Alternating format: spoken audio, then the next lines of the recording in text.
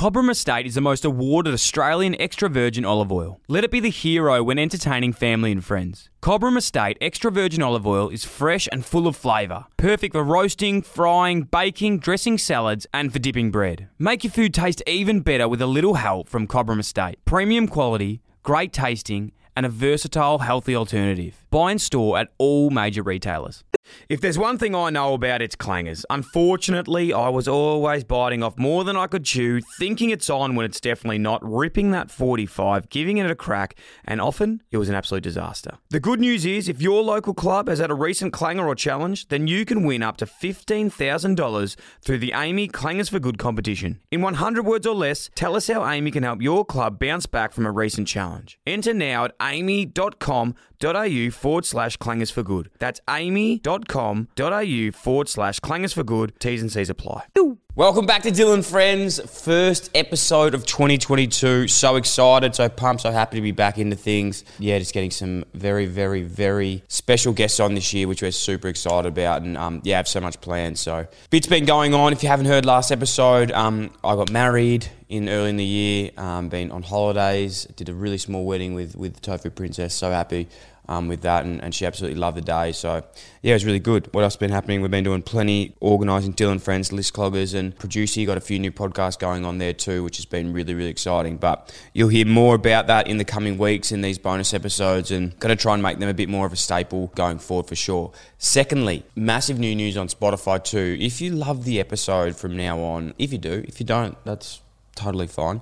But if you do love it, you can now leave a review on Spotify, which helps the show so much. So if you could, please do that. That'd be absolutely huge. I'd give you a big kiss on the lips if I could get a hold of you. So thank you so much for that. But more importantly, on to our first guest of the year. She's no stranger to the show, Emma Murray from High Performance Mindfulness. Now, I stuffed that up about 3 times. It's so embarrassing. I kept calling it Health Performance Mindfulness. And I know her business, but I don't know what it was. Very rusty being the first episode back. So apologies for that. But Emma was just incredible as always. We sort of recapped our last episode that we spoke about, which was early in 2020. If you haven't heard that one, you don't need to listen to it before listening to this one. But yeah, definitely go back and listen to that if you haven't after this, number 81. Sort of spoke about, everything that has happened since then, and her career has just taken off in so many different aspects. So it was really exciting to have a chat to her now, what she's up to. Obviously, she's worked with Richmond and so many Olympic athletes on their health and mindfulness to get themselves to the top level. So I think she's honestly one of the best coaches in this field in the world. Everyone loves her. She's working with so many world-class athletes, which you'll find out about today.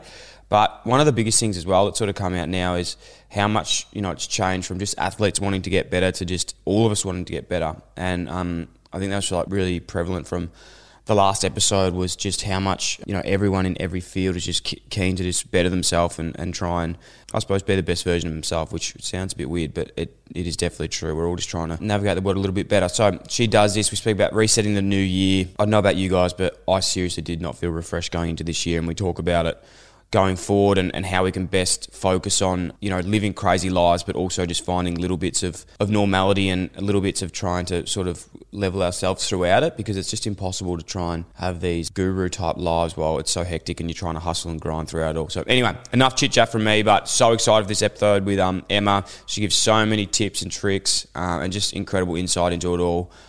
Thanks so much for tuning in. Illy, let's go. My name is Deborah, Dylan's mum. Welcome to the Dylan Friends podcast. In many ways, I've been waiting my whole life for this moment. Tears.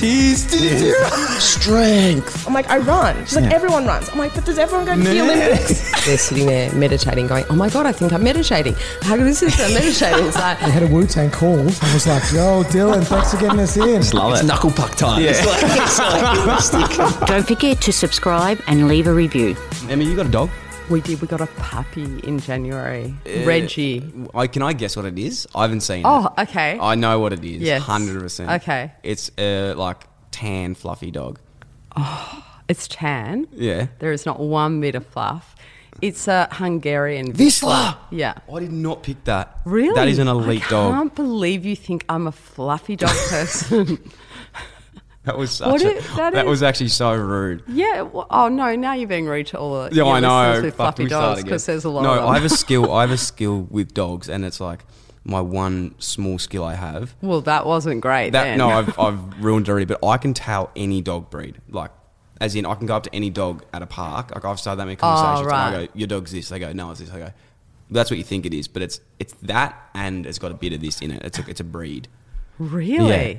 That's an impressive skill. I'm rapt that you got a Vizsla, though. Thank I know you. that how crazy they are. But as puppies, like, they're pretty energetic. So this one was Beautiful. picked as a companion dog for Will. Mm-hmm. And so it was picked by the breeder because it's very docile.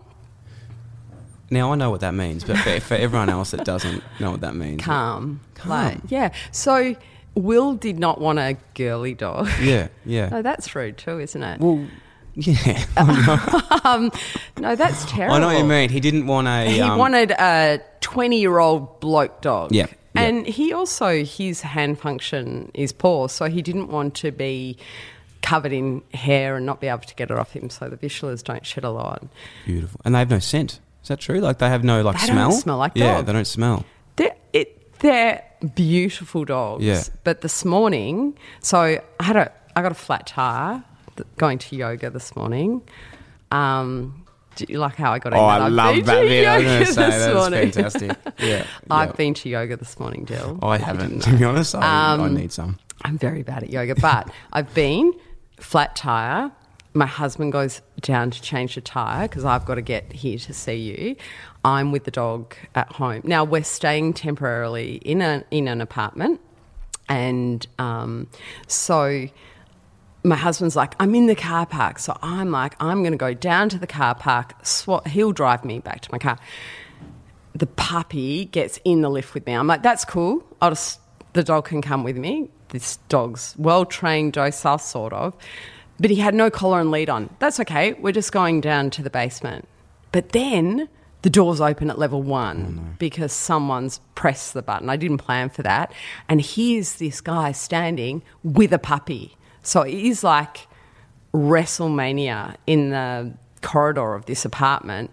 But Reggie's got no collar or lead on, so I can't grab him. So it is like full on. We finally get them apart. I get back in the lift, but Reggie's all riled up from the puppy wrestle. And so as the lift doors are closing, he sees a cleaner with one of those string mops, and he's never seen a string mop before because I don't mop a lot.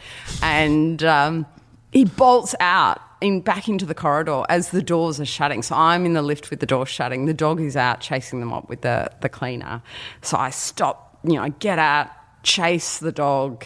This happened like 3 times. It took me 10 minutes to get from our apartment into the car park. If you're anything like me as well, it's like a dog owner. I know some people are like this, some people are very chilled with dogs, but my dog is like my life.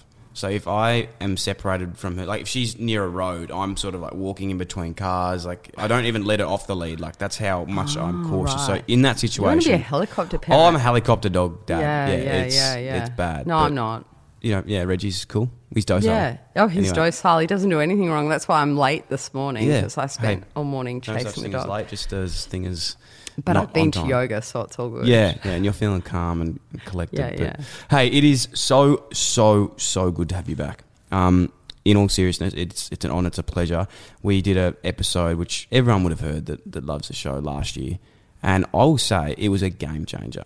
Okay, it was a game changer for me personally, just to have you in my life. And I know I'm getting deep already, but just to hear you and to what you did for me that day just like was awesome, and it's had a long lasting effect. But not just myself, like the audience and the response from that episode was second to none. Like it's been huge, and I think you've obviously built your own business with health performance mindfulness. Okay, can we stop here? No, because I'm still going. I need to say this because I love how you love my work, but you call it health performance mindfulness. You've called it that like 4 different episodes. Oh, no. Yet when we spoke before we came on air, you called it high performance mindfulness, which is its right name, like several times. So I thought, you were stopping. I thought you were stopping me to like tell me I'm the best, but it was actually No, and I thought, he's got it now, so I don't need to correct him. Okay, I'm sorry. High performance mindfulness. Yeah. I don't know why I get that wrong because you're right. I do get that right. Done incredible things. most loved episode. I think it came 5th in the BNF, which I think it was 6. 6. But can I tell you, I have been involved with a few AFL premierships, you know, some Olympic gold medals, which my children could not give 2 hoots about. But then they found out that I made the top 10 of Dylan Friends, and they posted on Instagram. They, you know, like introduced me as a top 10 in Dylan Friends to people. So huge. We'll be back, and that's why I thought there's no better way to start the year with everything to get you back on. Firstly, but also this time of the year, normally you've done this 2 years in a row with high performance mindfulness. And you sort of put out some tips and whatnot to get started on the year, and it's been big, and I think that's something we definitely want to touch on today later in the episode, because things have probably changed for both of us this year in the way we're feeling. But first, what's been happening for you? Because since we chatted last, your life has gone even crazier than ever with everything that's, you know, working, lifestyle, everything. What's news? I think for everyone, 2021 was a pretty hectic year. And I mean that in that if you were just isolated and lost your job, that's hectic. Mine was hectic in that last time we spoke, I didn't really have a business or a product, and now I've gone and built an online product for corporate and sport and education. But I think for me, 2021, by the end of 2021, it absolutely buried me. I think I'd like to start there because I think a lot of people felt that. I fell into this trap starting probably early November, even late October. And in traditional mindfulness, we call it a game of when I, then I'll.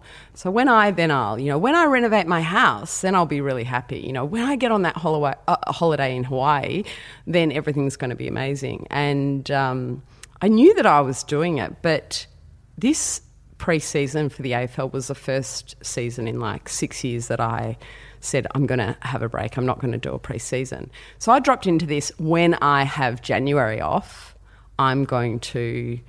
I had me getting fit, getting rested, reading books, you know, learning new tools in meditation. I also had a whole list of self-care things that I was going to do. I was going to get that feeling that I was supposed to get back in August and do this and do that. So I went hardcore when I, then I'll. And it really tripped me up big time. So Christmas Day, the filling I was supposed to get in August that I was going to do after in my magical January that was going to fix everything. I broke my tooth, and I spent my first 2 weeks in January in emergency dentals with root canals and different procedures and antibiotics and everything else. And then the entire family got COVID.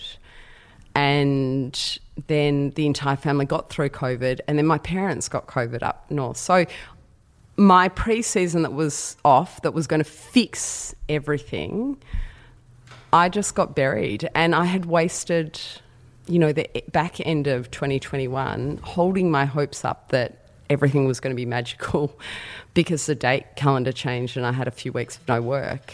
And I think I want to say that because I think so many people have been trapped in that, you know, when 2022 comes, when I have that break over summer, and we've come back and we're now in February 2022. And if you're like me, it's like, hang on, I didn't get that break. I didn't get fit. I didn't, you know, tick off all these things. And so now what? And I think that's really important that we have the conversation about, well, what the hell do we do then? Did you get caught in it, when I, then I'll? Yes, that's probably like my life motto at the moment. I think I couldn't agree more. And I didn't even notice that was a thing. Like, I knew it was a thing, but I didn't even notice that I was in it until, you know, we spoke early a few weeks ago and what we're going to sort of catch up and talk about. And I was like, fucking hell, like, I finished the year. I was like, all right, January, I'm having the whole January off. I've come back in, recording podcasts, and I'm like, did I even have a break? Like, I'm so tired still. Yeah. Like, I'm here, I'm ready, I'm pumped, but I'm still just not in a mode. I'm probably physically in the worst condition I've ever been, which is bad because, you know, I do a lot of reflection on, like, when my biggest problem is I know when I'm not at my best, and it's three things. It's like, physically, I have to be active because then I have mental clarity and then I'm better at work and less stressed. So I spend more time with my friends and family. Yeah. And that's like that's my thing. So I know I'm not doing that. Yeah. And I just can't get back to doing it because I'm just still so tired from like what we've been going through. Yeah, so I think this is where everyone is at, and, you know, it's understanding the stress cycle that we have been stuck in, and it's really important that we understand that, you know, when my son was injured, you know, quadriplegia, spinal cord injury, that's a massive stress. That like turns your life upside down. But that is not the only source of stress, massive traumas. We have these things called, well, I call them like minor stresses. So you wake up, you press snooze when you had set the intention not to. So already it's a stress of like, oh, you know, I'm shit. and then it's like, well, for me, a flat tire, or the dog does this, or, you know, the kids does that. Not a massive stress, but it's another minor stress that now has been layered on top of a previous minor stress. And these minor stresses are building. And then we sit down to look at our emails and we open them up and there's like 10 emails that have come magically overnight. And we're completely overwhelmed because by now these minor stresses feel like a big stress.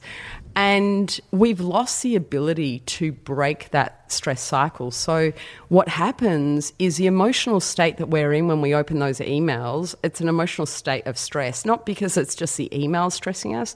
It's the kid, it's the pressing snooze, we know we're not fit, it's this, it's that, it's the traffic. We now have this emotional state that we attach to the emails of like, fuck, my job is so stressful, I can't do it. So every time we open the emails, we procrastinate, we, you know, get that feeling in our body and it feels like Monday morning or a Sunday night every single day. And so it's understanding that when that stress cycle gets triggered, that we can't just hope and wish and pray that will magically disappear. That because, and I can't believe I fell into it. Oh, just because it's January, it's like that stress cycle ends. No, it doesn't. We actually have to deliberately put in place things to break that stress cycle, which we can go through. But the stress cycle we have all been under. Now, we used to call burnout, which is a chronic stress condition, it's different to anxiety and depression. We used to associate it with like first responders, you know, firemen, carers, all of these people in these intense roles that are constantly exposed to stress. But we've lived through a pandemic and still in a pandemic, and the fear and the doubt and the constant news stream of people dying and vaccination, people don't want it, and mandates and this and that. We have all been exposed to chronic stress now for, 2 going on 3 years. And prior to that, we were already in a pretty hypervigilant stress state. And so we now feel like you and I, like we're cooked. And then are you across 75 Hard? Are you across that? That's on the internet. 75 Hard? Yeah. No. So then things like 75 Hard come out, and a lot of your listeners will know Will and his mates are deciding to do 75 Hard. And it's like for 75 days you have to, it's like drink 4 litres of water, read 10 pages of a personal development book, have an indoor workout and outdoor workout, no sugar, no carbs. Like you do this thing for 75 days. That sounds like hell. One of Will's mates like, I'm going to have to learn to read to do it. And another one's like, it's the sugar thing that gets me. I don't know what sugar's in. I said, what do you eat for breakfast? A bowl of Cocoa Pops. I'm like, well, okay, let's start with that. He goes, what about soft drink? How many litres of that do you drink a day? About 4. Okay, this is going to be hard for you. So things like 75 Hard come out and we think, well, I'm feeling shit. I'm feeling burnt out. I need something. I'm feeling big feelings here, big stress, big exhaustion. So I need a big solution. So that's going to fix me. And day 3 of 75 Hard and we give up. Well, now we're like... I feel even worse. And I'm setting myself up for fail. So we really need to understand that these stress cycles, if I'm not breaking them multiple times a day and resetting and turning that stress off multiple times a day, when I sit on my couch and watch Netflix at night, I'm still in the stress cycle. That does not turn it off. I need to learn how to turn it off. Okay. I have a million questions. maybe let's go with, while we're on that topic of turning that off, because exactly what you said then of going home like after a big day and, you know, I'm loving what I'm doing. But it is super stressful, what everyone does. You can still love it and be stressed. I sit at home and I am trying to like switch off watching Netflix, but still thinking about like 7 emails in the back of my mind. Yeah. Like, I feel like that's something that everyone's doing, because I still sit at home and I'm getting 6 emails from people I work with, and I'm like, fuck, well, you guys need to switch off as well. Let's try and just calm this down. Yeah. I think we need to first we need to throw the notion out that we are going to get work-life balance. Like, I think 2022 for me, I want to get really loud and really firm to whoever's going to listen to me, that I feel like we're getting robbed a bit by this message of like, slow down, get life balance. You know, of course, yes, but I have bills to pay, and I have 4 children and a puppy, and I have places I need to be, and I have things I need to do. And spinal cord injury, it doesn't actually take a day off. You know, I don't get to just slow down. I feel like the people who are preaching slow down to us, get better work-life balance, work in something you're passionate about and you'll never work a day in your life. Like, wouldn't that be lovely if we all could do that? I feel like the people that preach that have they've done the grind, they've done the hard work, they've now set themselves up in a position where they can preach to others, and they're preaching a message that's making us feel like shit because we can't get it done. So I want people to know that this year is going to be crazy. It's going to be chaotic. There's going to be a lot of fear and doubt and stress, and we live in a busy world. So let's find ways amongst that to break the stress cycle so that we start to feel like we are more in control. And when we feel more in control, then it frees up enough space where we can go, okay, well, maybe I'm not passionate about my job in whatever I'm doing. Rather than putting pressure on myself that I should be making a living out of my photography habit, and so now I'm just stressed all the time. Well, how about we get you in your job breaking that stress cycle, which is coming from that story of, I hate my job, I don't want to be here, this is terrible, and I'm never going to be able to do what I want, and life's no good. Let's get that story under control and get you breaking that story multiple times a day, so that when you step back out into the world, now those breaks are really fulfilling and they feel great, and you get recharged and you feel alive. Let's be realistic about where we are and start giving people tools that fit in with this busy, hectic, crazy life we're in. I love that, because it will personally for me is so relevant with how my brain functions. Like, I feel like I really struggle to go on holidays and whatnot when I'm not working, because if I'm not working and feeling productive, I can't relax. Yeah, because you feel guilty. Well, we're not guilty. It's just probably something where when you know you've got things to do, how can you just go and just chill out? Like, it's hard to find that relaxment. So remember, we're wired like a caveman. We are wired to be hyper-vigilant to stay alive. So the caveman's going through his day, danger, danger, danger. Is there a tiger over there? Rustle in the bush, could be a snake. So he's in this state of hyper-vigilance. And, if there is a tiger behind a bush and a snake over there and a sniper behind the tree, the caveman, I'm not sure that there were snipers in caveman era, but... I think there was, yeah. There was, yeah, from what I've heard. And he is not going to just go, well, it's my time off, so I'm just going to sit down and put my feet up and actually relax here. He is wired to stay alive. So he's staying hyper-vigilant. He's staying on.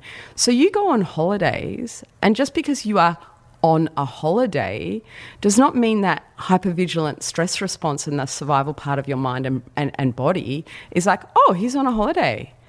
Oh, I'll just turn off now. You have to turn it off so that holiday now becomes recharging for you. I like that, but when you say that as well, I suppose it comes back to that point in saying, with those people that would preach like going, do something you love, work a day, take break, and you shouldn't be stressed. It's like, at the end of the day, sometimes when you are building a business or you are working hard, you actually just need to be stressed like a bit of the time. Like, stress isn't a bad thing. Like, I'm more asking the question there, is being stressed a bad thing, because I feel like sometimes when I'm stressed, that gets the best out of it, but it's just when it gets too far is when it really impacts me. Yeah. So again, if we talk about the caveman, if there is a threat there, so that's what creates a stress response, he's locking in. He's like, I'm focused on that threat and I'm doing everything I need to do to survive. So that when that stress response kicks in, it can make us very laser focused. So that's why we want an athlete, before they go out to compete, to have a level of adrenaline going. So I would always, with an athlete who is not aroused enough, with enough of that fight going through him, you will make him go and wrestle and punch. And so his survival part of his mind and body is like game on, and it laser focuses them. But if we get too stressed, then it puts our body into like a freeze mode or a shutdown mode. So that's why if an athlete's over the top, we want to calm them down. But the biggest thing that we need to learn, like you and me, we're not athletes, we're not walking into a stadium of 100,000 people. What we need to learn is the caveman would have a tiger and he would fight the tiger. He would either kill that tiger, he would either get away from that tiger, or the tiger would kill him. But it would end some way. So if the caveman gets away and he goes back to his cave, he rests, he recovers, ready to go again. We fight tigers all day. You're lying in bed at night. I bet last night you were thinking about today's interview, right? Now, you go, I'm just thinking about the interview. Your mind is wired to go, well, don't say that. Make sure you've got this. You better not. Business name, you better not get the business name. You better not say help. I don't know what I'm not even going to repeat it. You better get a basic business name. Someone's getting a good plug out there. I don't know who that is. Anyway. So we don't get time out from that stress response. Now, if an alarm is going and we never turn it off, after a while the smoke alarm's going to run out of batteries, right? And that's when we get sick. That's when we can't get out of bed. That's when probably for you and I, our January went pear-shaped because we have not stopped. And so our body is like, well, guess what? I'm going to give you a root canal. I'm going to give you COVID. Yeah. I'm going to give you long COVID. I'm going to, if you're not going to give me a break, I'm going to shut down. I do think that universe thing is for sure. Like, it does send you a message, doesn't it? Oprah always says, I told you I love Oprah. Yeah. Oprah will say the universe will whisper at you. And if you're not... Well, it hasn't whispered, it's head-butted me, I reckon. If you're not listening to the whispers, it will go louder. And if you're not listening, she'll say it will send you a lightning bolt. And I'm like, in January, I could have had like a $100 filling in August. Yeah. And now I've got, I'm potentially going to lose my tooth and thousands and thousands of later. I'm like, that is a universal lightning bolt. Remiss of me not to do this because I need these blockers myself, but we've talked a lot about these stress breakers. Yeah, okay. Is there anything that you've found that's been beneficial for you personally to do this? Like what would you give an athlete in this space that, say, we're both in at the moment and I'm sure a lot of people are in? What would you say are some red hot rippers? Well, I mean, what it looks like for an athlete, right, is that your player, let's say AFL, he misses a ground ball in the first minute of the game. Have you ever done that? Yes, multiple times. And then what do you say to yourself? Oh, I'm shit. Yeah, I'm shit. Fuck this game. It's done. This is going to be a bad game. I'm not on today. So straight away the stress cycle has kicked in, and that like survival mechanism is like, get me out of here. Like, I got to get out of here. This is bad. So then they miss a ground ball and they're stressed, and then the ball comes to them and they, maybe drop the mark. Now they're even more stressed. Then, I bet you've done this before, like they make a wrong kick. I have had that many players say by a certain part in the game, I'm actually running away so I don't get the ball. Oh, I can remember like last quarters when it was like tight, just going, I better get off the ground just in case I fuck up. Like, and not because I didn't want I wanted to be the guy that kicked the winning goal, but I was like, it's probably just better me just leaving this situation. Yeah. Like, that's where your mind goes to in that situation. I was so scared and paranoid. But I don't think us watching realise there's guys out there who are literally trying not to get the ball right now. They're running patterns to not get the ball. Mm-hmm. And so in that moment, it's like the first thing I say to an athlete is that you can't lose your skill. It doesn't go missing. It doesn't disappear midway through a game. So we have to recognise that we've gone into that stress response, and that stress response is not designed to make us good at football or good at our jobs. It's designed to keep us alive. So that is like, hey, run away from the ball right now, because your biggest threat is fucking up in front of all these people. So run away from the ball right now. And so for an athlete, they have to turn off that stress response just like we do. You know, they wouldn't wait till Netflix at night to chill out. They've got to get on top of it right there, and we do in our day as well. And we have to look at it like really small things. Imagine the stress cycle has kicked in, like then an alarm's gone off, and I just have to turn it off. So there's how an athlete would do it is maybe when they come to the bench, you know, taking some time. When you guys go to the bench, do you love how I say you guys? Like, you are still an AFL Thank you. player. Thank you. I like it. Yeah. It brings back good memories. But I relate this, and this is, I'm sure what everyone does is, everyone relates these topics to their own life. Yeah, like the bench absolutely. is something else for someone, and that's why. But like a player would come to the bench and they'd get straight on to the coach. The coach, you know, is speaking to them probably in very, you know, firm, loud words. Not docile. Not docile. And that is triggering that stress response more. So it's like, okay, and then they're sitting on the bench so worked up. It's like, okay, stop, remove yourself from the game, put your feet flat on the floor, and just take a moment to take really long, deep breaths all the way down to your feet. I talk about the caveman a lot because I want people to think of it and really understand it. If the tiger ran away, the first thing a caveman would do, take a big sigh, like, fuck, that was close. So it's like, actually breathe so you move your shoulders, your diaphragm, everything. So imagine before every podcast you did, you just took like a minute, put your feet on the floor, and take some breaths where I'm actually taking my shoulders down and away from my ears. I'm moving my diaphragm, and I'm just feeling that breath coming in and sending a message to my mind, hey, danger's gone away, everything is good. And, you know, that is something really simple. I worked with Kate Campbell this year in the Olympics. You know what? AFL players' pressure is nothing compared to an Olympian. And then that's offensive, isn't it? But it's like, I have one shot in 4 years. Yeah. For Kate, it was the Olympic trials that were so hectic. The top 5 swimmers in the world were in that race, and they only take 2. I remember like high school swimming carnivals, and they're the most nervous day on the calendar. Like, imagine Olympics. Sorry, I was just thinking in my head then, didn't realise I was actually talking. Yeah. Keep going. Well, so you have to come in the top 2 to make an Olympics. Wow. You've been training for this, you know, for many, many years, every moment of your life measured, and you're up against the top 5 people in the world. And so the Olympic trials for Kate were really, really stressful.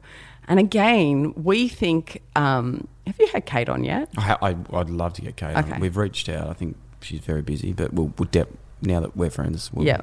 Okay. Because Kate has done a lot of mental work, but what she articulates so well is that it's the simple things that turn off that stress. So what we had Kate do was when she walked into the pool deck, it was actually just stop and what can I see? What can I hear? What can I feel?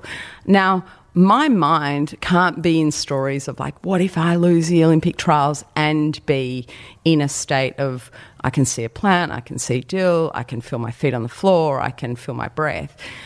It's like I can't be in 2 places at once. So she had to have all of these little routines that were like turning the stress off.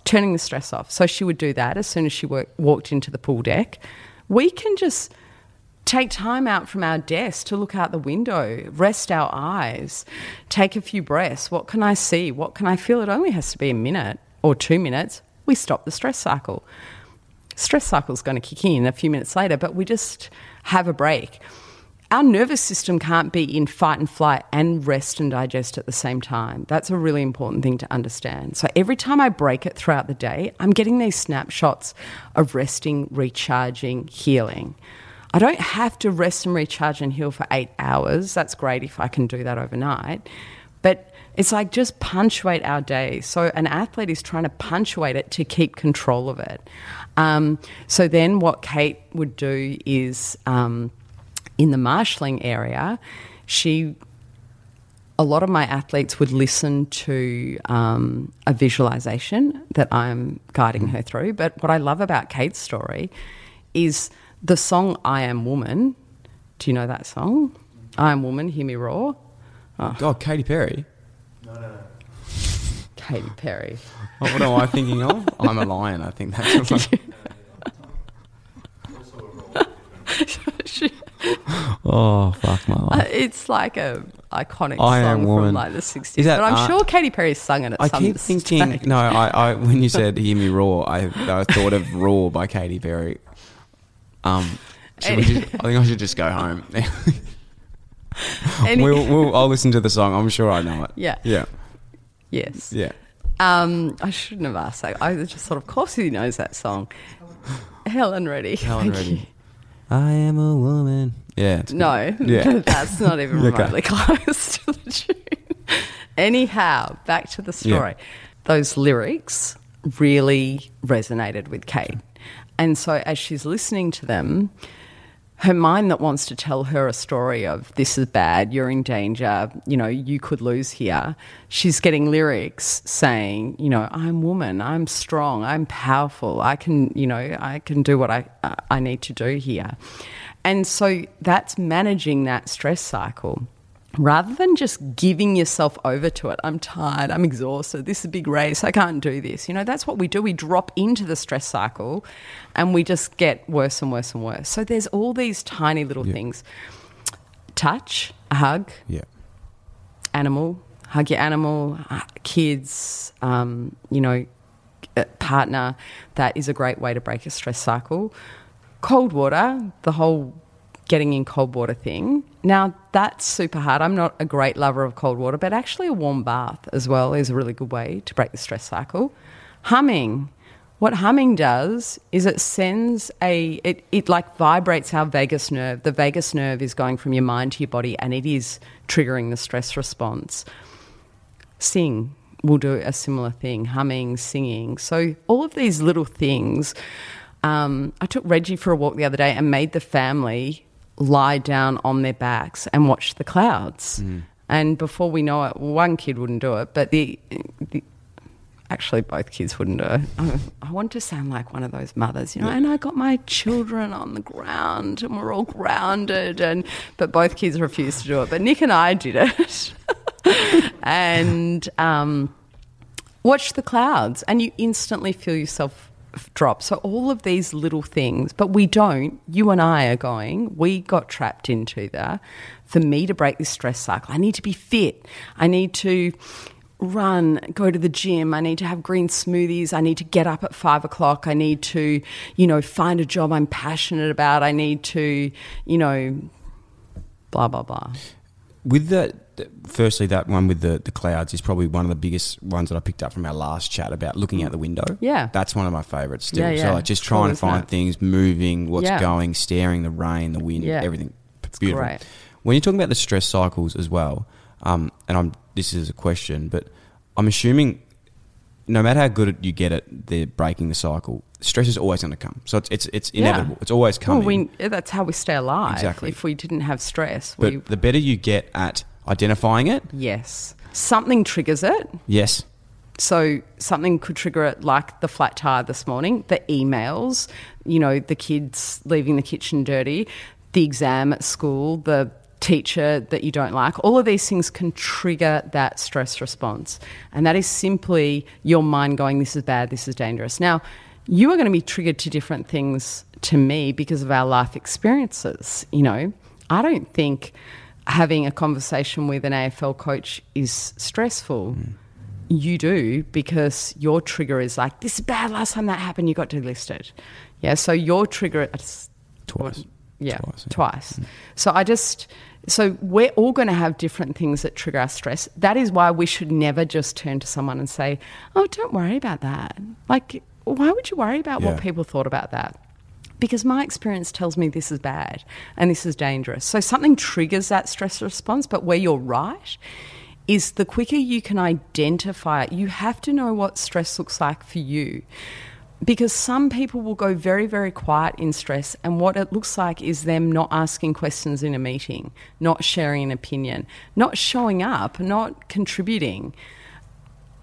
My daughter came home from school the other day saying there was this new kid at school and he was really arrogant and he looks like he could be a really good kid, but he was, had to be the best at everything. And I was explaining to her that might be how he does stress. Yeah. I'm at a new school.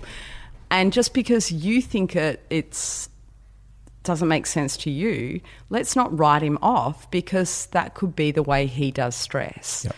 And so once you know how it shows up for you, I'm not sure if I said on the last podcast, for me, victim, whinge, 2021, the year of resentment for me, resenting this, resenting that. That's how it shows up for me. So know what it is, identify it, catch it, and then we have to go, I've got to turn this stress response off before I have any chance of, doing something I'm passionate about, living my purpose. Yeah. Everything else. Everything else. Let's turn this stress response off.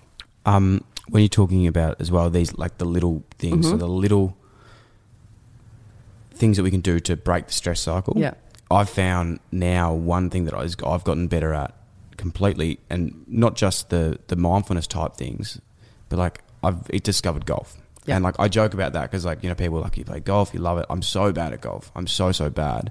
But one thing I've known for me now, and the reason I love it, is it's the only time for like 2 or 3 hours while I'm playing, sometimes 5, depending how bad it is, I am looking at trees. I don't have my phone on me.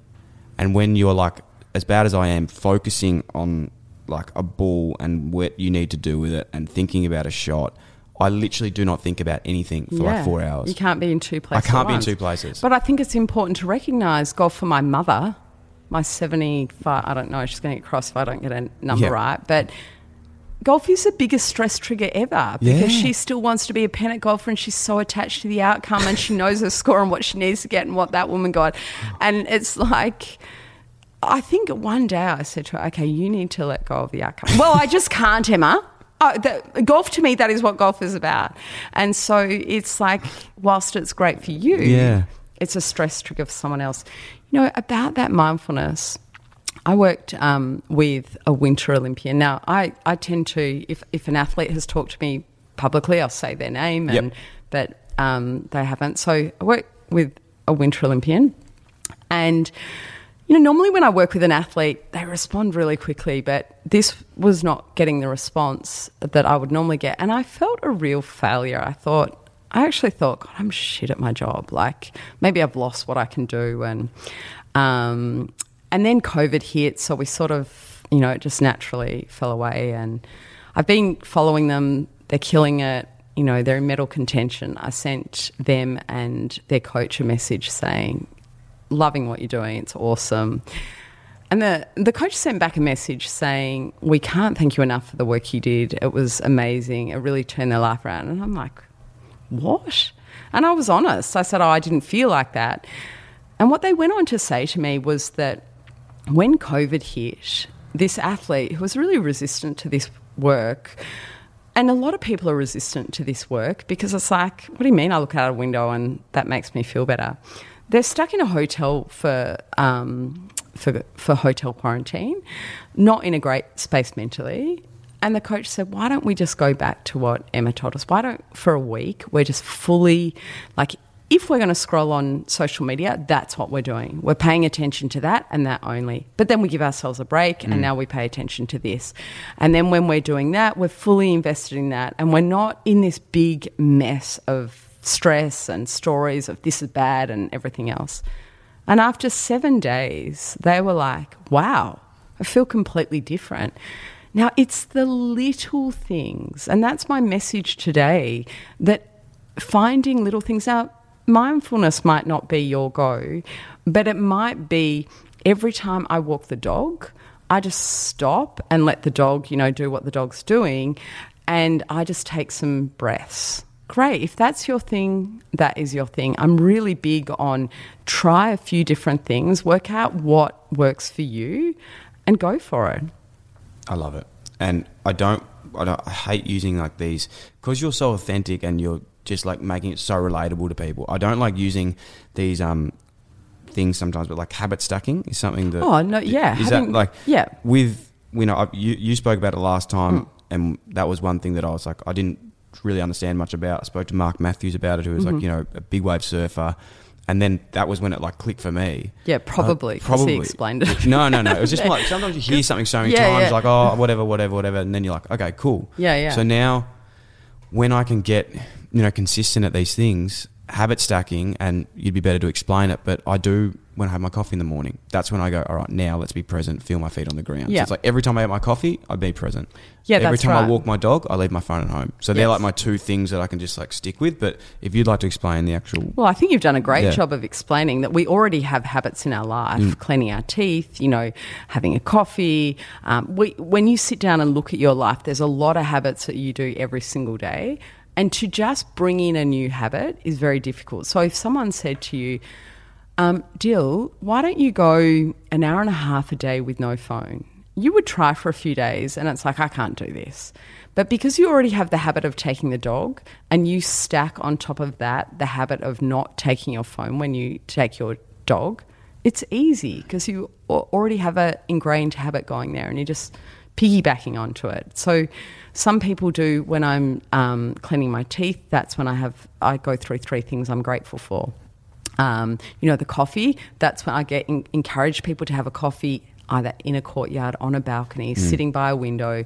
That's when but we don't. We have a coffee and we're scrolling or we're looking at our emails. So now a coffee, which could be a really great way to break the stress that has already built up from the snooze button and you know, maybe you went to get something and it was in the dirty washing basket, all these little mini stresses. Then I have my coffee. That can be a great stress cycle, time to break the stress cycle, but we are scrolling, looking at our emails and freaking out further. So stack a habit onto it I give myself that time to be mindful. I get nervous using that word mindful because I think we lose people. I think so, because as soon as, even me sometimes, when you're not ready to hear it, you just go, oh, I can't do that right now. Yeah. I try not to say it. So just think of mindful when I say, so let's stack the habit on, that's when I'm mindful. That is when I am just giving my attention a job, so my attention cannot be on the stuff that is creating the stress.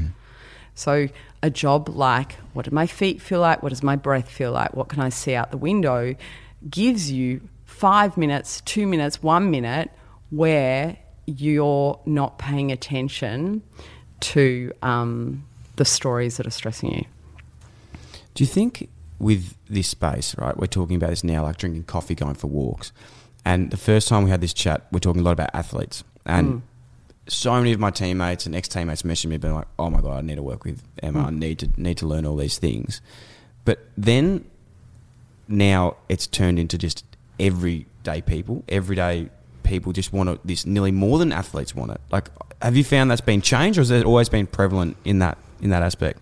I am really worried about people right now. Like, we are disengaged, and disengagement is not because we're lazy or we don't care. It's because we are just so burnt out that we can't engage anymore, and we are disengaged, burnt out, stressed, and people are like, I need a tool. I'm not mentally ill. I don't need, perhaps medication. Some people do, and that's very real. And I don't need a whole lot of therapy and pill, but I am not thriving in my day. Most people are not thriving at all. I didn't thrive a lot of last year. Did you? No. We use sometimes analogy with a company that I do a bit of work with mental. It's like thriving, coping, and dominating. I think it is thriving, coping, dominating, and like you're on a continuum basically. So it's like you can move from that in a day, but you just don't want to be in. You want to be in thriving or coping. Like, coping's not a bad place to be. No, and it's like, it's Sorry, it was struggling, coping, Yeah, thriving. I was Yeah, sort you of. were now- you- Yeah, just I for- knew you were trying to talk about a Yeah. spectrum. It's first one from for the not year, very good and to I'm really like, good. just don't know what I'm saying. But do you find that in burnout? Like, I was starting to get words wrong. I was starting to just not be very clear in my mind. And because I do what I do, I knew it. And I would joke to people, "Oh, I'm so stuck in when I, then I." But I sort of thought, no, but that's okay, because when January comes, I will really get over this. And I think so many people are in February going, fuck, now what?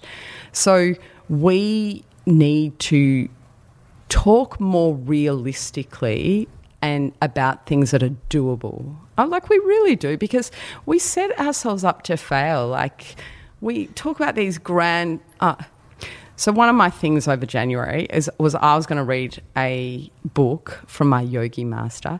I actually said to my yoga teacher this morning, it's insulting that I come to you because I'm that bad and you are a yogi master. But he gave me this book from it's this massive book, this spiritual leader, and it's about the stuff that we're talking about today, but right back from many years ago.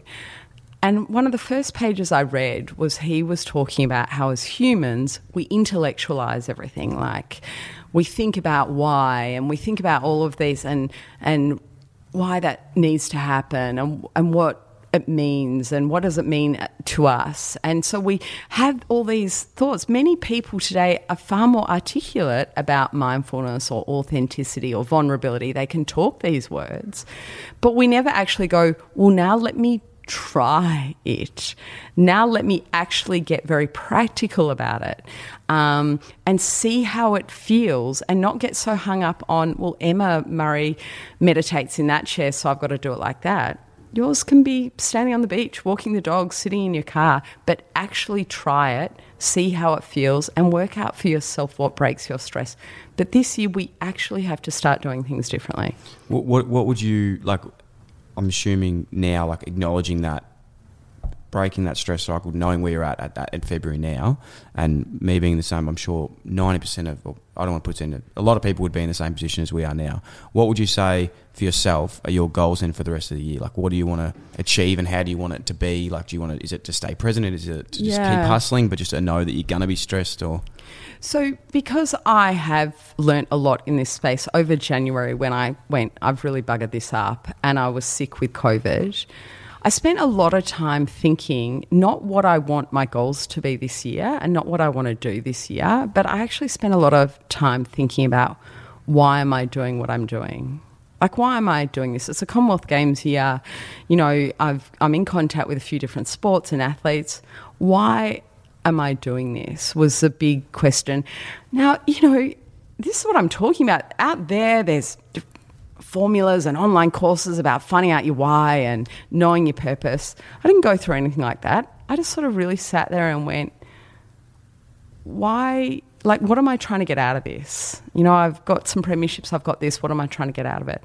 And what I came away with was, for me this year, I want to really have a voice around what we're talking about, that we need to make it real for people, and we need people to start owning their stuff in a way that we learn from each other. Like me saying, I stuffed up from November to January. Now I've got to dig myself out of this hole, and I'm doing it by putting my feet on the floor before each virtual meeting. I'm doing it by managing my diary differently and blocking out time. So the more we speak about this and more we be open about this. So what knowing that why does is it means when opportunities come to me, I now have a greater direction to go, well, hang on, my why is this, so do I need to take that on? Where I've been living in a state of, oh, yeah, I'll work with you, you're cool, that'd be fun. Now, to protect myself and manage these stress cycles, it's like, well, why am I doing this, and does that fit in with that why? And that didn't require a therapist and a this and that. Like, I just thought about it for a while. it's like the analogy of just saying yes to everything. Yeah. Which I agree with like I've done that probably how for I've the got last to where I've got. Yeah, I probably Yeah. did that for the last 4 years. You Yeah. have to go through that stage, but now it's like what you're saying, and I suppose I'm trying to get better at too. And it's not so much with work, it's actually in social situations, because I feel like that's what drains me the most. Yeah. Is saying yes to too many things on weekends and events, and that's when I get to the stage where I'm just like, fuck, now I'm cooked. Like, I found socially is actually the biggest drainer on me than work.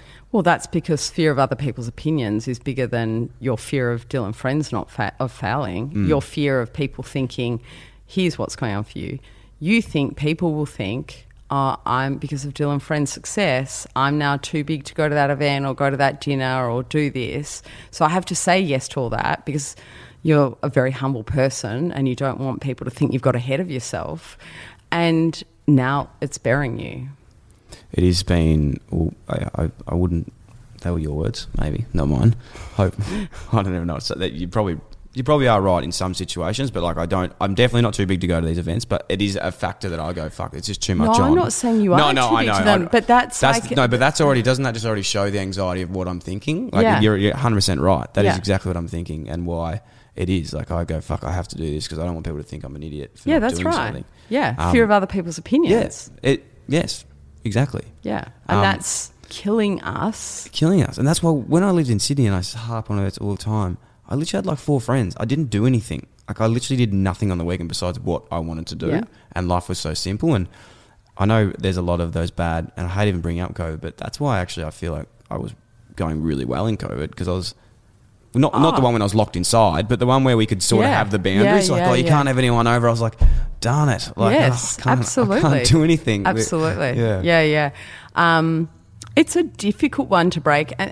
If we find that hard... I'm doing a lot of work with students at the moment. Oh, our poor students are really, really struggling. Because that's something you're doing a lot with. I saw you doing some stuff with Dave Asprey the other day. Yeah. What's happening there? That looks really interesting. Yeah, so we have an online schools program that a lot of the schools are putting in place for their senior school students. Yeah. And it's basically giving them a toolbox of how to manage their mindset on those busy weeks in exams, but for life. Like... I had the most amazing experience out at Forest Hill College, and they have, kids from a very diverse backgrounds. They have a lot of, they have a deaf program there, and their stories, they need these skills for their work and for their life situations more than they even need it for their exams. And so Dave and I have been going out and doing some live stuff so that when they get on the online program that it makes sense for them. But our students, they're in a situation where their whole world is social media. Their whole world is this messaging that I need to do this. People will think this if I don't, and what will they think if I do this? And they're struggling. I can imagine that. You always think like these days, knowing what we know, growing up as a kid now, I look at like social media, TikTok, trying to break into an economy as well that's been really struggling. Like, there's not a lot of jobs. Well, in hospitality, I know there's a lot of jobs going on, but besides that, like career paths, it's quite hard to get to where you want to be. And I hate when like the, older generation are saying these kids are hard to deal with, but it's like, well, no, they actually just know like probably where they want to go a little bit more than other people. I think sometimes we are not fair enough on these students. Like even when I was out, I spoke to a lot of schools on their first day back, and these kids, some of them, they're so slouched in their chair that they could nearly be on the floor. Some have got their eyes closed. It's so hard when you're a presenter and you're looking... I was like that. At that, and I have to keep having empathy. But the reality is that for them to sit in a room with Dave and I for an hour and a half, they've been on a computer for 2.5 years. And in an hour and a half on an online virtual thing, they would have had 4 snacks, gone to the toilet, scrolled through social media, had a sleep. And now they have to learn again how to be in a classroom, how to build social connections with people face to face, how to respect a teacher, how to listen.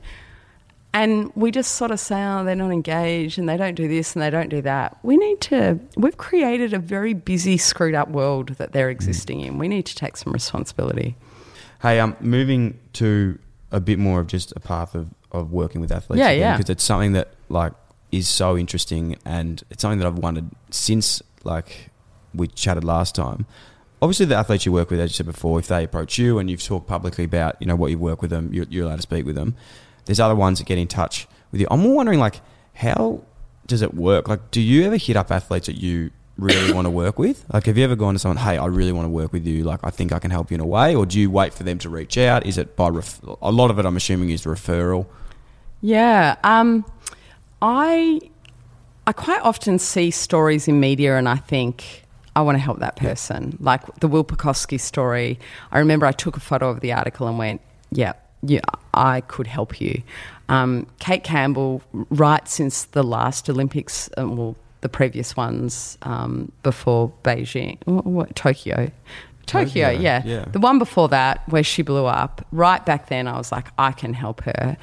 But I don't go and approach them. Like imagine, if you were an athlete, imagine someone hitting you up, hey, I can really help you. Like you would go, you're so not helping me. Especially with athletes as well, you want it to be their initiative to do it. So I just sort of put it out there and Will Pucovski's dad reached out to me. And because I follow them in the media, if they reach out, I'm like, yeah, I know who you are and I want to work with that. Like Jack Rewalt went to Scott McLaughlin and said after Scott McLaughlin blew up, oh, you should really work with Emma. I'm trying to think how Kate Campbell got onto me, but those sort of, it just sort of goes like that. Morgan Mitchell got onto me because I think one of the AFL players were trying to hit on her and they sort of said, hey, you should see Emma. I can get you in contact with Emma. Yeah, okay. I don't think they got what they wanted out of it, but I got a great client. Good. So just like that. Yeah, right. We were talking about a funny story off air before about Scott McLaughlin. Yeah. Now, last time we had the podcast, we were speaking about hypnotherapy. Yeah. I remember you asked me about hypnotherapy. Yes. And so hypnotherapy in terms of like hypnotherapy and you're changing like not the one with you go to Bucks parties and whatnot. It's a similar concept in that hypnotherapy is basically going into your subconscious mind and putting suggestions in there. So at the Bucks party, they're putting suggestions in there that you're a stripper or you're a quack every time someone says number 5 or whatever it is. I wouldn't know. No, you wouldn't. No. So I loved, you said you'd been hypnotised once, but you just zonked out. Most people, you feel like you've been zonked out, but you probably don't know half the stuff you did when you were hypnotised. But I don't do deep hypnotherapy. It's very much a cross between meditation and it's just me going into the subconscious mind to remove blocks and put in suggestions, and then the subconscious mind takes them as real and they act on them. And when you asked me about it, I thought, should I tell you about Scott McLaughlin? But I'm like, oh, no. But now Scott, since then, has gone on to win another championship in V8, gone on to win Rookie of the Year in IndyCar, so I feel that I can share it with you. Scott had a terrible start. So what Scott's story was, when he was like 16, he was in his first V8 supercar, and his very first race, he stalled on the start line and the entire field ended up his bum. Yeah. And so from that, he was very hesitant on the start line. That's how our subconscious mind works. It's like, no, that's bad, that's dangerous. You don't want that to happen again, so be really cautious on the start line. And so his start wasn't great, but we just sort of left it be because there was a lot of other stuff to work with in terms of his best execution in his race. And he was nailing all of that, and he was leading the championship and everything else. And we thought, okay, we're going to work on these starts. Now, with hypnotherapy, it's crazy, but sometimes the suggestions you put into their mind, I then hear the commentators picking up, well, they can see it in the athlete. So I might put in a picture in Scott's mind of like he's like a drag racer off the start line, he can't see anything else. And then the commentator will like, wow, Scott McLaughlin's start is like, a drag racer. So they dragged them off the line. And so it was going great. And it was the Melbourne Grand Prix. And it was the main race, and Scott is like, him and Will Pucovski are two of the most competitive people I know. And so Scott, any race is very competitive. So we had started this little visualization, which is really a bit of a hypno, before he went out to his race. And I would do it right there in the pits just before he got in the car. And I remember, I can see it clearly in my mind. We're sitting in this near his truck. We do this sort of 3-minute thing. And so what I am saying to him is that, like, it's like you've got blinkers on. You can't see anything around you. You can only see the track in front of you. And, you know, what's in front of you, you dial that up. You can see it really clearly. You don't notice anyone else. The start goes, blah, blah, blah. And so then his subconscious mind just follows that, and it keeps him really laser focused on what he does, and his talent takes over. But I was using language like, you can't see any other cars. Everything to the side of you is blocked out.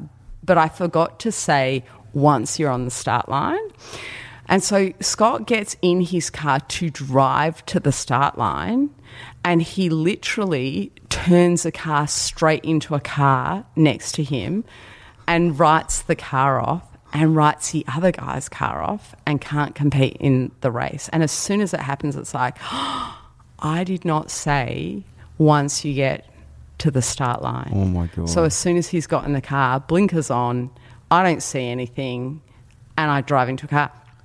Scott, it was so out of the blue for Scott that Scott thought it must have been the other guy's fault. They nearly have a punch on in the pits. And I'm sitting there going, I think I fucked this up. How long ago was this? This was the Grand Prix in like 2018. Oh, my God. I fessed up to Scott eventually, but I sat there going, like, he didn't race, and another guy didn't race, and they got on a punch on, nearly got on a punch on in the pits, all because I got the wording wrong. So I've never done that again. But that's how powerful it can be. Yeah, that's so, like, I'm going to go back up and try and find the vision of this if there's any. Yeah, you've got to watch it. Like, what V8 supercars ride each other off before the race season starts in, like, the warm-up lap? It's unbelievable. Everyone that we speak to that loves you and needs to, wants to know this question all the time is always one of the most asked. And it's a hard one. We touched on it last time too, but your top 3 athletes you'd want to work with at the moment. Oh, I want to work with? Like, they can be on a world stage, like, anywhere. Who would you, like, look at and go, yeah, I'd be keen to work with you? I don't look at a specific athlete. I always wanted to work in F1, and Oscar Piastri is going into F1. So superstar. That is, I feel like, okay, well, that's ticked off. Every year I watch the tennis, I think, like, I look at some of the situations that happen in the tennis, and these tennis players would respond really well to this work because it's their subconscious mind that gags. Look at Medvedev, like, I know, recently, and I feel so bad for him. Like, I do, you can get so heated, but if he had someone that was with him... It's like you are just sabotaging yourself. Like, so someone like that would be amazing, because I get the biggest kick out of seeing athletes perform to the best of their ability. Like, most athletes we're watching are not performing to the best of their ability. And you look at someone like Ash Barty, she's got her shit together. You know, she's done a lot of work on who she is and why she's there and all of that stuff. And that's amazing. But you look at Medvedev and he just has a subconscious mind that just is really... He cannot regulate his emotions. And so he would respond really well to this. Fast, sharp, like, here's a tool, do this, visualization that has you in that moment reacting differently. So, someone, I like the ones that have either had a massive blow up, Kate Campbell, Will Pukowski, Scott McLaughlin, all are similar, because it's in those times that we've had massive failure that our subconscious mind goes... I can't do this anymore. Well, even like on a world stage now, like, look at someone like Ben Simmons. You know what? I would work with him in a heartbeat. There you go. I would work with him. Yeah. After that, like, that he's been put through, and how that whole, who knows what the even story is. There's 3 sides, there's the truth. But like that, I feel like he is on a mission now to, like, come back and do something. Imagine if he had, like... So why I would like to work with him is because he's on a mission to come back and do something amazing, but his subconscious mind, when you have been blamed for losing, this game, and people are booing you and this and that, it is very, very hard for your subconscious mind not to go, this is bad, this is dangerous, let's get out of here. Like, you can't just tell someone, don't worry about what the crowd think. It doesn't work like that. So working with someone in that situation, That'd be awesome. Do you know him? Yeah, I don't yet, but we will definitely. We've got contacts. On that as well, I know we're harping on about this, but like, sport, is it more enjoyable sports, or is it more the situation? Because before you said about, you think AFL is a pinnacle in Australia, everyone thinks that it is, but realistically, like you said before, the Olympics is a 1 in 4 year event that's like, you have to perform. There's events that are like so much more high stake than actual playing a game of footy. For my work, I really like the high stakes work because that is when your subconscious mind is so on the edge. In football, if it's not going right, you can sort of say, well, it's his fault, or it's because of that, or it's because of this. So it's whereas Scott McLaughlin or Oscar Piastri, they can put their car into the wall and game over. Yeah. So there's a lot more stakes on the line, and that's why I really like that work at the subconscious level, that is like, we need to get you where your focus is able to, no matter how dangerous, how scary, stay in the pocket. I cannot tell you, and you can get her on as a guest to talk about it, the pressure and expectation of Kate Campbell in that Olympic trials. When the Olympics were cancelled, she was on point. She was ready to go. Yeah. She was like firing. 12 months later, she's public about the mental health she'd struggled with. What she didn't tell anyone was 4 weeks out from the Olympics, she's running to, and I can say it now because she said it publicly in an interview with me the other day, she hadn't told anyone pre or post-Olympics. 4 weeks out of the Olympics, she's running to her car on a wet, Queensland can have those downpours. She slips on the driveway and she literally breaks her ass. Like, she breaks her coccyx, sacral. Sacral. Yeah, the sacral. Yeah. So, and she's got a kick. She's like a 100-metre runner. She's like the sprinter, and that's 4 weeks out from the Olympics. And so yeah. And we criticise these athletes, and we don't know half their story. We know what we see on the television, and we criticise them, but they're not out there making excuses. She didn't tell anyone about that, and that pressure for her going into the Olympic trials, I've never seen an athlete under so much pressure in their life. Like, that was superhuman what she did. Huge. Unbelievable. The sky's the limit for you, and I'm not saying this in a way. I know you think I try and schmooze you up all the time, but we just believe so much in what you do, and we love everything, and the audience does too. I know we said no goals before, but is there anything else that you're looking at achieving this year, adding to your business, adding to working with anyone else that you can give us insight to? Like, is there anything that's in the works? I really, after last year, I'm really determined to try and get better emotional regulation around my workload. So that sounds like you're supposed to be teaching this stuff and you're saying that's your goal. It just took too much of a toll, the stress cycles that I sat in for too long. And so I want to try and this year still achieve, because like you, when you're building I've had to have massive acceptance that I don't think you can build a business without being ridiculously busy and ridiculously stressed. And people say, well, don't do that. It's like, well, that's why some businesses succeed and other people don't, because you're prepared to keep going when you are tired and stressed, just like you do. I want to really challenge myself to get better emotional regulation and control around that to make me a better teacher, because I feel, as I have said to you multiple times, we need to become really loud about this message that this world is not slowing down anytime soon. Your bills are not disappearing. And if there is a magical way that someone has worked out to, slow down and cherry pick their passion and everything like that and make it work, I will be all in. But for the most of us, we have to get through every day with greater regulation, greater control, more management of our stress cycles in small little ways, or else what are we here for? We don't want to get to whatever age and it's like, well, that was just a grind.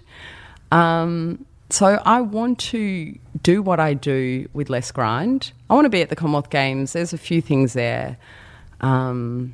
I think. I don't know, Dill. You asked me this last time and I was like, I don't know. And a year later I've got, the whole business. So I'm not sure. Yeah, well, I'm excited for whatever it Ben is. Simmons, you're going to get me Ben Simmons. I'll get you Ben I'm going to be Simmons. working with Ben Simmons. I'm going to call him after this. I'm going to call him up. I'm going to tell you my goals too, because I feel like if I tell you mine, yes. then Okay, thank it's you. on record. Mine is, from what we've said today, and it's been a common thread, but it's been affirmed today, is I'm going to continue to work as hard as I can and hustle and grind. That's not stopping, because as you said before, if you're going to do something, you've got to be stressed and you've got to enjoy it, and it's going to be hard work. There's going to be shit days. There's going to be good days. We've got to tell ourselves a different story around that grind. Yeah, exactly. But in saying that, I'm going to get better at identifying when it's at the tipping point and having those stress regulators. Oh, I like that. Thank you. Look at you. That then I can implement. Yes. To bring myself back. That's right. Okay? That's number one. Mm-hmm. Number two, and this was something that I still, it goes into that, is it broke my heart the other day. I was with my mum, and I was getting married, and I've got this, my family, everyone there. Yeah. And it was a week-long thing, and I was still just thinking about shit I had to do. I was like, I've got to organise this. And mum was having a conversation with me. She goes, Dylan. She goes, you're not here. And I was just like, oh, fuck. I nearly cried thinking that. And I was like, I've got to get better at that. Okay, so I'm going to give you a word for this year, and your word is acceptance.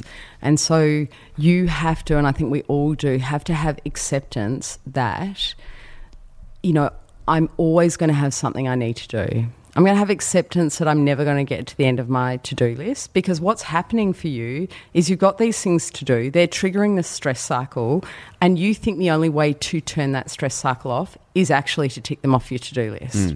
But then something else comes on. And so it's I'm never getting to the end of it. So rather than trying to jump over into those stresses and control them and shift them and change them and find solutions for them, we have to accept that there is always going to be something to do. There's always going to be something that's making me feel like I have to do more.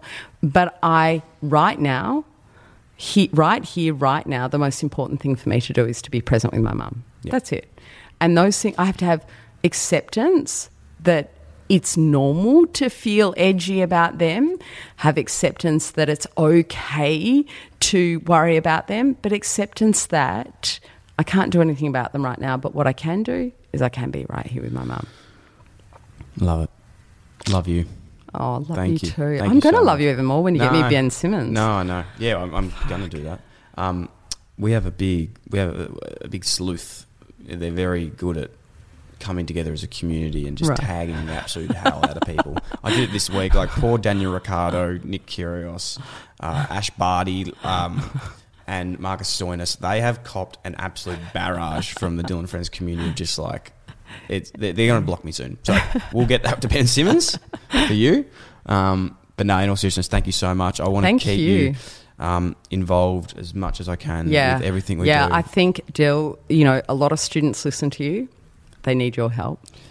They really do. I want to say, when you say you need my help, I am learning with them, to be honest. I don't think that So what I mean by they need your help, they need you to bring them content that's going to help them. Yeah, cool. Exactly right. And that's the thing that I want to be clear is I know as much as everyone. It's amazing people. Just on this as well, I had a really good realisation yesterday. Someone was interviewing me. Yeah. And they said, what do you do weekly for yourself? And I was like, if I did my same spiel that I always do, because you just say, if I'm fitness, I feel better mentally, then at work I'm less stressed and I have more time with the family. Yeah. And then but do you do something else, religiously? And I was like, oh, fuck, I've got Emma coming tomorrow, I've got to get something ready. And I was like, you know what I actually do? Once a week, I sit down with an incredible guest and I chat for an hour and a half with no phones. Yeah. And I'm completely in the conversation. Yeah. And I'm learning new things. Yeah. And I was like, that is the best thing for me ever. Yeah. I'm literally just talking about something, learning from someone once a week. Yeah. It's unbelievable. Yeah, no, it's great. I didn't realise that I was actually doing it. That's what I'm doing in the show, and anyone in a podcast. So I would say, anyone that's listening, you are, by listening to another person's conversation, not just this podcast, anyone's conversation that's good for you, you're doing the same thing. Yeah. That's actually good for you. Absolutely. Yeah. I know we have to wrap this podcast up. No, we don't. But it's a learning moment for the people in the audience. You've said it a couple of times this podcast, this story of when I'm fit, then I'm better at work, then I turn up to my family and friends more. Stories like that actually create a lot of stress cycle because you're setting yourself up to fail. Because if I can't, effectively you're telling your subconscious mind, if I don't do my fitness, I can't be good at work, and I certainly can't then be good with my family and friends. Where it's like I don't need to do my fitness to be present and show up well to my friends and family. I can do that because I choose to do that. But the story you have is so big that if that fitness goes missing, and it might go missing because of COVID, you might break your foot rolling your ankle down the stairs. Then it's what? Like every part of my life falls apart. So it's again, that word acceptance, your word for the year. Acceptance that I might not be able to do my fitness, but I'm really good at my job, and I know how to be clear at my job, and I know how to show up with my family. And I trust that when the time opens up, then the fitness will come. So now I'm out of that stress cycle, because the stress cycle that you're creating around that story, I have to do fitness to do that and that, puts you in a stress cycle that when your mind and your body is like, you don't have time to do the fitness because you've got to do this, this and this, because I'm so hypervigilant about all these other threats. So you're making it hard for yourself. I love when you call me out on things. You know that. You're the master, and I am so good at believing my own bullshit that is like... That's not bullshit. That's what we do. Yeah. We create these stories when I then are. I know. You're in a trap of... But we were just talking about it, and I didn't even realise that I was doing it. Then I'll do that. And when I do that, then I'll do that. Yeah, it's more probably for me in the language saying, like, when I'm at my best, I have a good mix of these things. Yes, that's right. Why when I then I'll is so dangerous. Yeah. From November to January, what I missed was that great conversation with my kid, because I'm stuck in, when I get to January, then I'll connect with my kids. I missed that sun on my face. Because when I get to January, I'll lie in the sun and that will feel amazing. I missed, really reading that good book. No, I won't pick that up tonight, because when I get to January, then I'll read that book I love. And so I just missed a whole chunk of great stuff that is there in everyone's world every single day. It's there. The sun's there, or feel the wind on my face, the phone call with your mum, the hug with your kid, the hug with your dog, your pet, your cat. All of those moments are there, but we're chasing the bigger moment that's going to come when we get that holiday to Hawaii, or that January off, or I'm sure we're all sitting already, when I get to Easter, then I'll start the When fitness. I earn this much. When I earn this much, when I renovate my house. How many people have renovated the house because that was going to make everything amazing? Yeah. And now I'm still addicted to my phone. I still drink too much beer each night. Yeah. I still hate the shape of my body, and I'm still not present with my kids. Do you know what's really funny? I know we meant to end this 40 minutes ago, but I've still got so much more to talk about. I was having a meeting with my accountant the other day, just before, start of the year. You go like, this is your goals, this is what you need to do. And the same thing, I was like, I just need to do this. And by no means is anything flourishing, but I was like, we need to do this. And he goes, you know what people say, don't you? They're like, there's apparently this study, okay, there's no quotes that's at all, so I could completely be making this up. But he said from $50,000, people who earn $50,000 to $100 million, all they want to do is say they'll be happy when they double their money. So someone who earns 50, they say, I'll be happy when I've got 100. Someone who's got 100 grand, they say, I'll be happy when I've got 200. Yeah. Someone who's got 200 grand, so it goes up to people with 100 million say, I'll be good when I've got 200 million. So it's like always just wanting that little, you just always want that more. Yeah, yeah. We're going to have a third podcast to fit this in. I'm just going to open this topic for our next podcast. Happiness is the gap between reality and expectation. So we have this expectation of our life. I'll be happy when I have $100 million. I've got this, I've got that. And then the reality is the reality. The gap between the two determines our happiness. Now, let me just finish with this example. You've got some executive and he's in his mansion in Toorak and he's got 5 Porsches, and we all look at him going, wow, like how good's his life? But his expectation of his life was that I would be married and I'd have kids and I'd have time with my kids. And so he looks around at his situation and he holds it up against his expectation and he goes, I'm so far from that. That's how unhappy I am. But then there's someone who's in their little, house and they've got a telly on the wall and, they can provide food for the family each day. And their expectation in life was that I would put a roof over my family and I would put food on the table each day for my family. They check in. They're like, yeah, tick. We're looking at them going, oh, God. But they are like, I'm happy. And if you are right now, if last year not happy, this year we don't have to chase more. We have to check in, well, what expectation am I putting on? What do I expect this year to be so that I'm not setting myself up so that my reality is wildly different from my expectation? And you asked me about what athletes. If I just started going, I'm going to work with Medvedev, Ben Simmons and, Chicago Bulls, then I'm setting myself up to just constantly be unhappy, where the reality is worked with that athlete, no one knew them, no one knew I worked with them.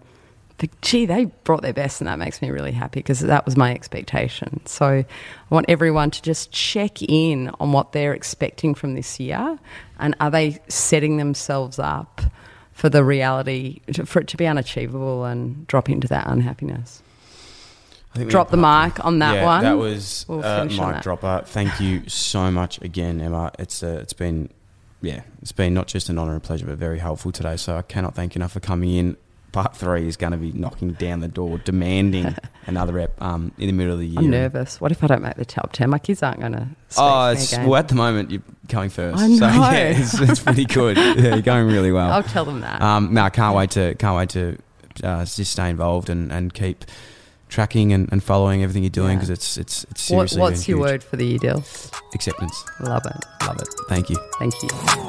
If that wasn't enough for you and you want even more, you're in luck. Dylan Friends is now on Patreon. Dylan Best Friends. If you'd like to learn more, you can head to patreon.com/Dylan Friends, or you can head to the link in the show notes. Thanks for listening to the Dylan Friends podcast. If you like the show, it'd be a massive help if you could like, follow, rate, leave a review, or even share with your friends. The show is produced by myself and Sam Bonza. Damon Jackman from Creative Edge Films is responsible for audio and visual production.